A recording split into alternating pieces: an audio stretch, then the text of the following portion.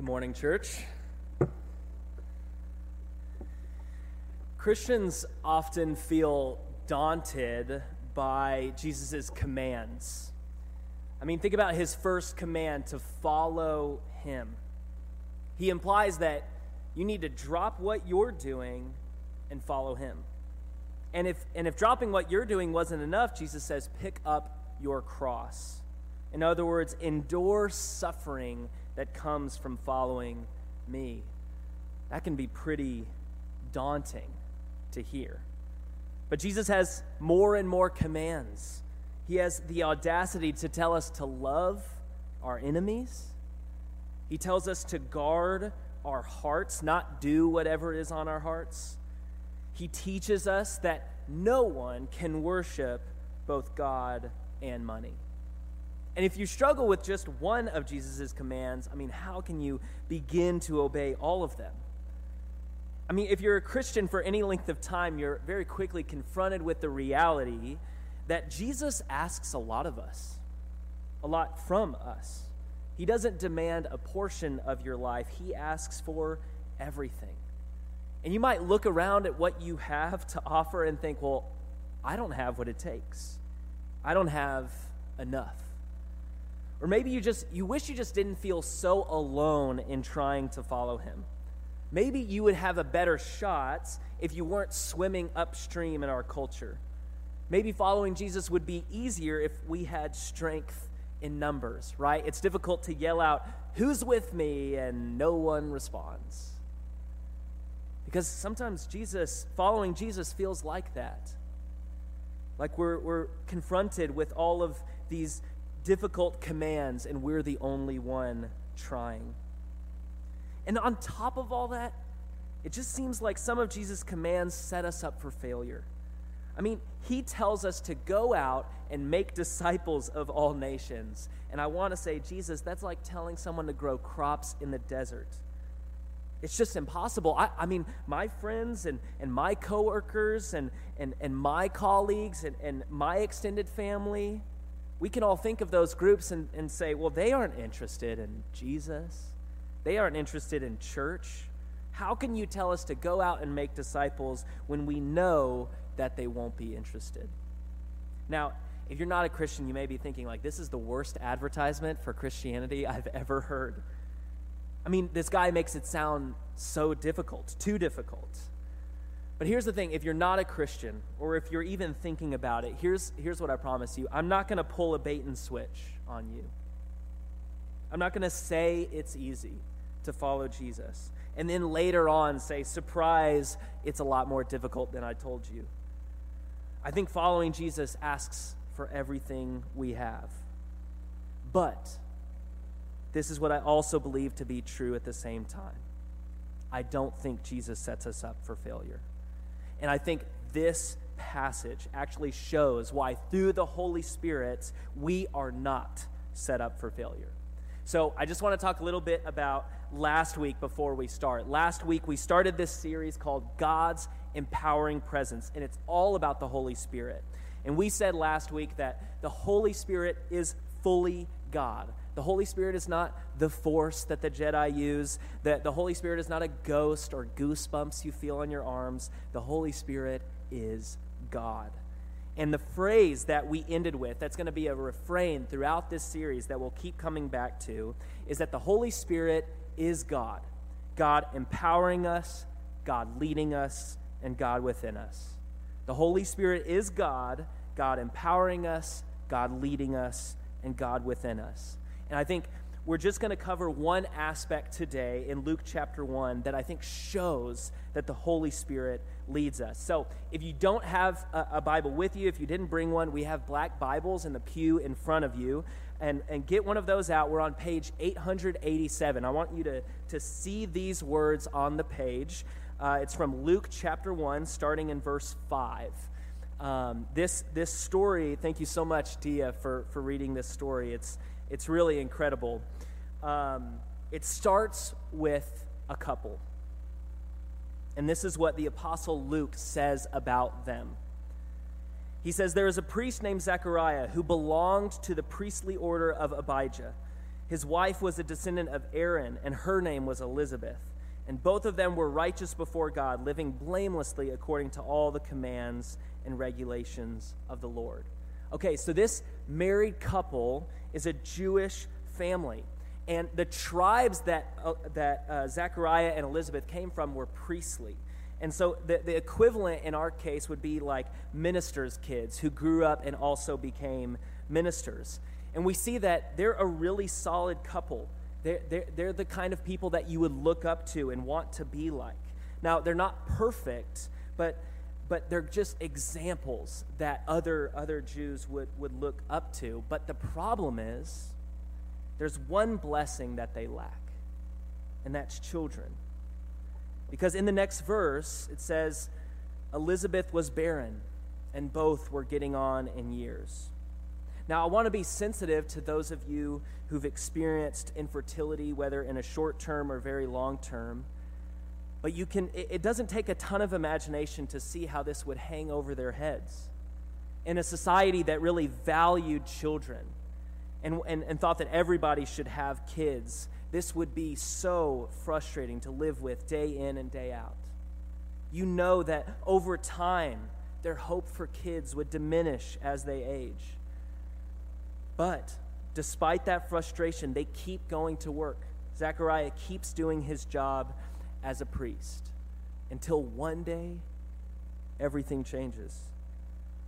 Because once when Zechariah was serving as a priest before God, this is verse 8, when he was serving as a priest before God and his section was on duty, he was chosen by lot, according to the custom of the priest, to enter the sanctuary of the Lord and offer incense. And at the time of the offering, the whole of the assembly was praying outside. Okay, so you've got to picture this moment for a second. Zechariah is inside the Jewish temple to worship God, and he's in the middle of leading worship. He's offering incense, which is kind of like a burning candle, and the smoke symbolizes prayers and worship that go up to God.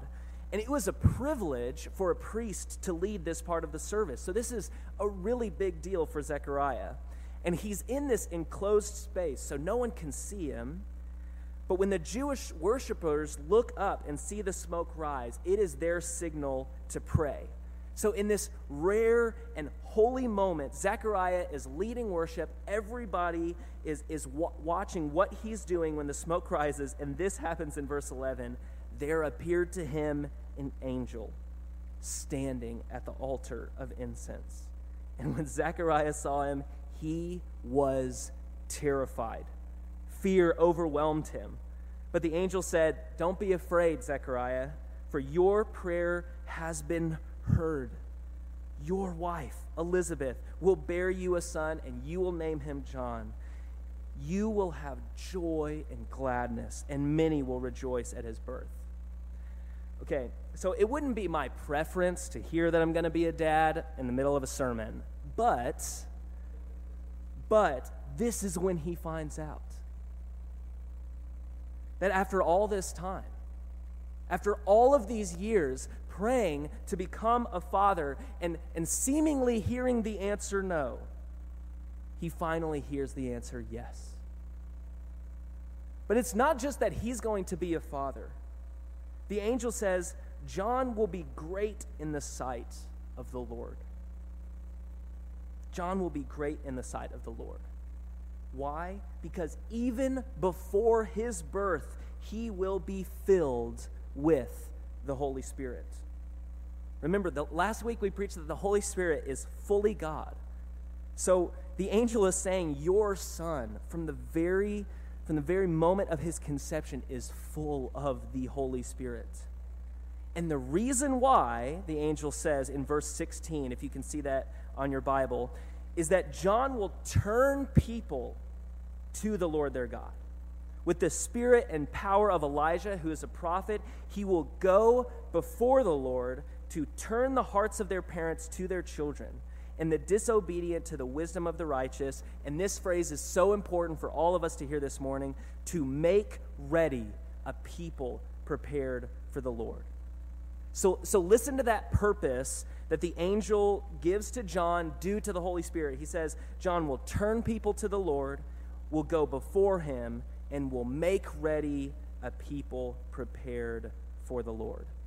The first truth of this series is that the Holy Spirit is fully God. The second truth of this series is that the Holy Spirit is the God who prepares us. Last week, we heard the story of the Holy Spirit sending a messenger to Mary, telling her that she was going to have a child. And this week, we hear the very same thing for Zechariah. The Holy Spirit is in the business of preparing the unprepared. And God didn't have to. He doesn't have to prepare us for anything. He could totally surprise us. But instead, because of his grace, he sends us news ahead of time. I mean, just think about all of the angelic messengers throughout Scripture. They're constantly telling us unprepared people, just so you know, in the future, this is going to happen. I mean, think about Zechariah's life up until this point. He had been called priest a lot. He had been called husband a lot, but he had never been called dad. And he kept praying, and he kept praying. And he would have been very surprised had Elizabeth told him all of a sudden that she was pregnant. But what God does in his grace and in his mercy and as a gift to Zechariah, he says, you're going to have a child. God, the Holy Spirit, is the God who prepares us. Before my wife Allison and I ever applied for the job at this church, Allison's grandparents actually came to this church. Many of you know them. They're Wade and Judy McLeod, and they raised their kids, Scott, Lee, and Holly, in this church. And some of you probably knew them when they were much younger. And eventually, their daughter, Holly, met a man named Alan, and they got married at this church 28 years ago. And this December, Allison and I got married here in the same place as her parents. But when Allison and I were coming to look at this place for a venue, we had no idea that this would happen. And we were actually, we were in that hallway right there, and we turned the corner, and we saw Eddie Sharp. He was the previous preacher here, for those of you who don't know him. And Holly actually knew Eddie. They had history, and so they were joking with each other, and Holly said, "Hey, Eddie, if you're thinking about retiring, you should just hire my son-in-law to replace you." And she had no idea that Eddie had already been thinking about that. She was just making a joke. And Eddie looked at me and he was like, "We should talk." And I was like, "Yeah, we should. I planned this, you know. This is what I always wanted from coming here today." But it wasn't my idea. None of that was planned by me. And I don't say it's a God thing very often. I think sometimes we apply that phrase to situations that we just so happen to like. But I think this is one of those situations where the Holy Spirit was preparing us. I mean, that's decades of history, all leading up to that strange encounter in the hallway right outside this room. And I remember talking to my brother about all of this, and I was saying, I can't believe this is all happening. It's just such an amazing gift. I mean, everything is just too perfect here to be a coincidence, but I don't want to say it's God's will. And he interrupted me and he said, "Mitch, do not apologize on behalf of God." In other words, do not be embarrassed that the Holy Spirit prepared without letting you know. And if you're a Christian, I bet you can think of times where the Holy Spirit has prepared you. I bet you were in a difficult situation at some point, and it went a lot more smoothly than it should because the Holy Spirit had done work ahead of time. Don't be embarrassed. Mitch, don't apologize on behalf of God because the Holy Spirit is the God of preparation. And the irony that we hear in the passage is that Zechariah, this very holy and righteous man, struggles to receive this preparation. If you have your Bible still out, you can look at verse 18. Zechariah says to an angel, it's just incredible. He says, "How will I know that this is so? I'm an old man and my wife is getting on in years." And the angel replies, "Man, if you don't think the Bible is funny, I think this is funny. I'm Gabriel. I'm Gabriel. I stand in the presence of God, and I have been sent to speak to you to bring you this good news. You sit here in your little tiny human temple. When I go to work, I'm in heaven. You're gonna ask me if I have it on good authority that you're gonna have a child or how it's gonna work out. Trust me, I know. And I just think this is amazing. In verse 20, he's like, you just have a case of opening your mouth too soon disease. So the angel says, but you did not believe my words, which will be fulfilled. So you will become mute, unable to speak. Just as an object lesson about the next time I might give you some news. I mean, this scene might remind you of what happened to Mary, right? They both receive a message from an angel. They're initially very afraid, and the angel says to both of them, don't be afraid. They're both told that they're going to have children despite incredible circumstances, and both of them ask this question, how will this be so? But only Zechariah is punished. And I've often thought, why is he the one who's punished? But no, I remembered my parents used to get on to me, not for what I said, but how I said it. And they would say, I don't like that tone. I'm pretty sure it's not in the Bible, but I'm pretty sure his tone was off when he said, how will this be so? And the angel says back, no, you're not just asking because you're curious. You don't believe me. And the irony is incredible that I came to you during a worship service to try to prepare you for the fact that you're going to have a child, and that child is going to prepare the way for Jesus. This is all for you, Zechariah. And yet you still don't believe. And like Zechariah, we really struggle sometimes to receive that preparation from the Holy Spirit. I mean, think about a person you know who isn't a Christian. And think about inviting them to church, maybe next Sunday. And some of you may be thinking, but I already know he'll say no. Or I already know that she will say no. And I thought the same thing with some of my friends. But what that totally ignores is the possibility that the Holy Spirit is preparing them for your invitation. I mean, sometimes we have golden opportunities to talk about our faith with someone. You go to get lunch with one of your colleagues, and for whatever reason, for the first time ever, they're talking about God. And you think, I just want to have my tacos and not talk about God. That's it. But they're already talking about God, and you have this incredible opportunity handed to you on a silver platter by the Holy Spirit, but we miss it. We're like Zechariah. We have these incredible opportunities and incredible preparation from the Holy Spirit, and we say, but I already know what's going to happen. I already know what's going to happen. But if you start acting on the belief that the Holy Spirit is the God of preparation, you will be surprised at how many coincidences happen. Our college minister, Carrie, was planning a talk on baptism for the college students, and if you're not aware of what that is, baptism is this symbolic act where we confess our faith, and one of the students actually came ready to be baptized, and Carrie told me later, I just loved this line. He said, you know, if you actually believe that God is preparing people for baptism, you would bring clothes to get wet. And if the Holy Spirit is the God who prepares us, that might mean he does things outside of our purview.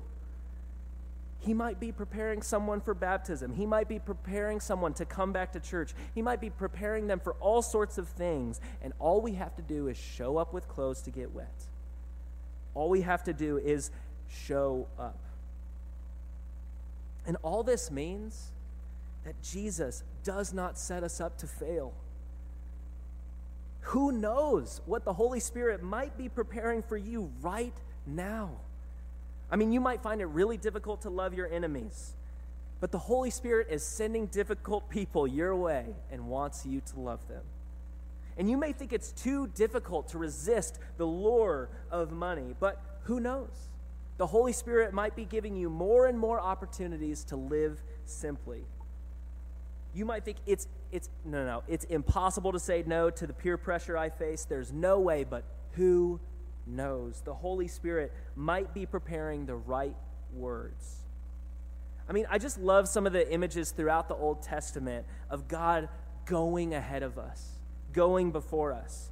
Deuteronomy 31 says, "The Lord is the one who goes ahead of you. He will be with you. He will not fail you. He will not forsake you. Do not fear or be dismayed."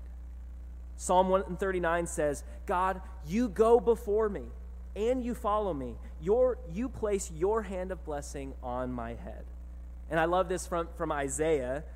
"For the Lord will go before you, and the God of Israel will be your rear guard." I love that last image, that military image of God, that he goes before us and he comes in as backup. He's on the front lines and he's our reinforcements. He's the first to charge into territory that is unfamiliar to you and to me, but he follows closely behind to clean up all the messes we've made. That is our God. And that describes the Holy Spirit perfectly. Now, one disclaimer: this does not mean that everything you try is going to work. Right? You might start a conversation and feel led by the Holy Spirit to talk about God with a non-Christian, and it might go horribly. I mean, at the end, you'll just believe that you're responsible for the crusades. Sometimes it goes bad, really bad. Sometimes you'll tell someone the reason why you behave the way you do, and they'll think you're ridiculous. You can do all sorts of good things, and people will respond negatively. Jesus himself promises that you'll be hated by all because of my name. But you should know that before you arrive on the scene, before you show up, the Holy Spirit might be doing something for you, might be preparing you far ahead of time. And I think this is amazing when you actually see this happen in Scripture. Because in Luke's gospel, there's this scene where Jesus meets a centurion, which is a higher-up military officer in the Roman Empire. And the Jews typically did not like them, but it specifically says that the Jews respected this officer because he was so generous with his money. And the centurion meets Jesus, and Jesus helps the centurion. If you flip all the way over to the book of Acts, which is the sequel to the Gospel of Luke, Luke tells a story of a man named Cornelius. And who is Cornelius? He's a centurion. He's a higher-up military officer in the Roman Empire. And the book of Acts says that he was a God-fearer, and the Jews loved him because of his generosity. So there's so many chapters in between those two characters, but I believe they're the same man. And if you don't see the connection, you don't see that the Holy Spirit doesn't just prepare us, he's prepared other people long before us. This is what the Holy Spirit does over and over and over again. The Spirit goes before us. The Spirit clears the way. The Spirit makes our path straight. We may not always be fully prepared, but where the Spirit is, there's always preparation. Let's pray. Heavenly Father, we pray that we can be more receptive to the Holy Spirit's preparation. Please, Father, help us when we think there's no way we can follow your commands. Help us when we feel daunted. Help us when we feel unprepared or outmatched or in hostile territory. And help us know that wherever you send us, you have gone before. You've charted the territory, and you'll be with us, and you will follow up behind us. We pray all these things in Jesus' name. Amen.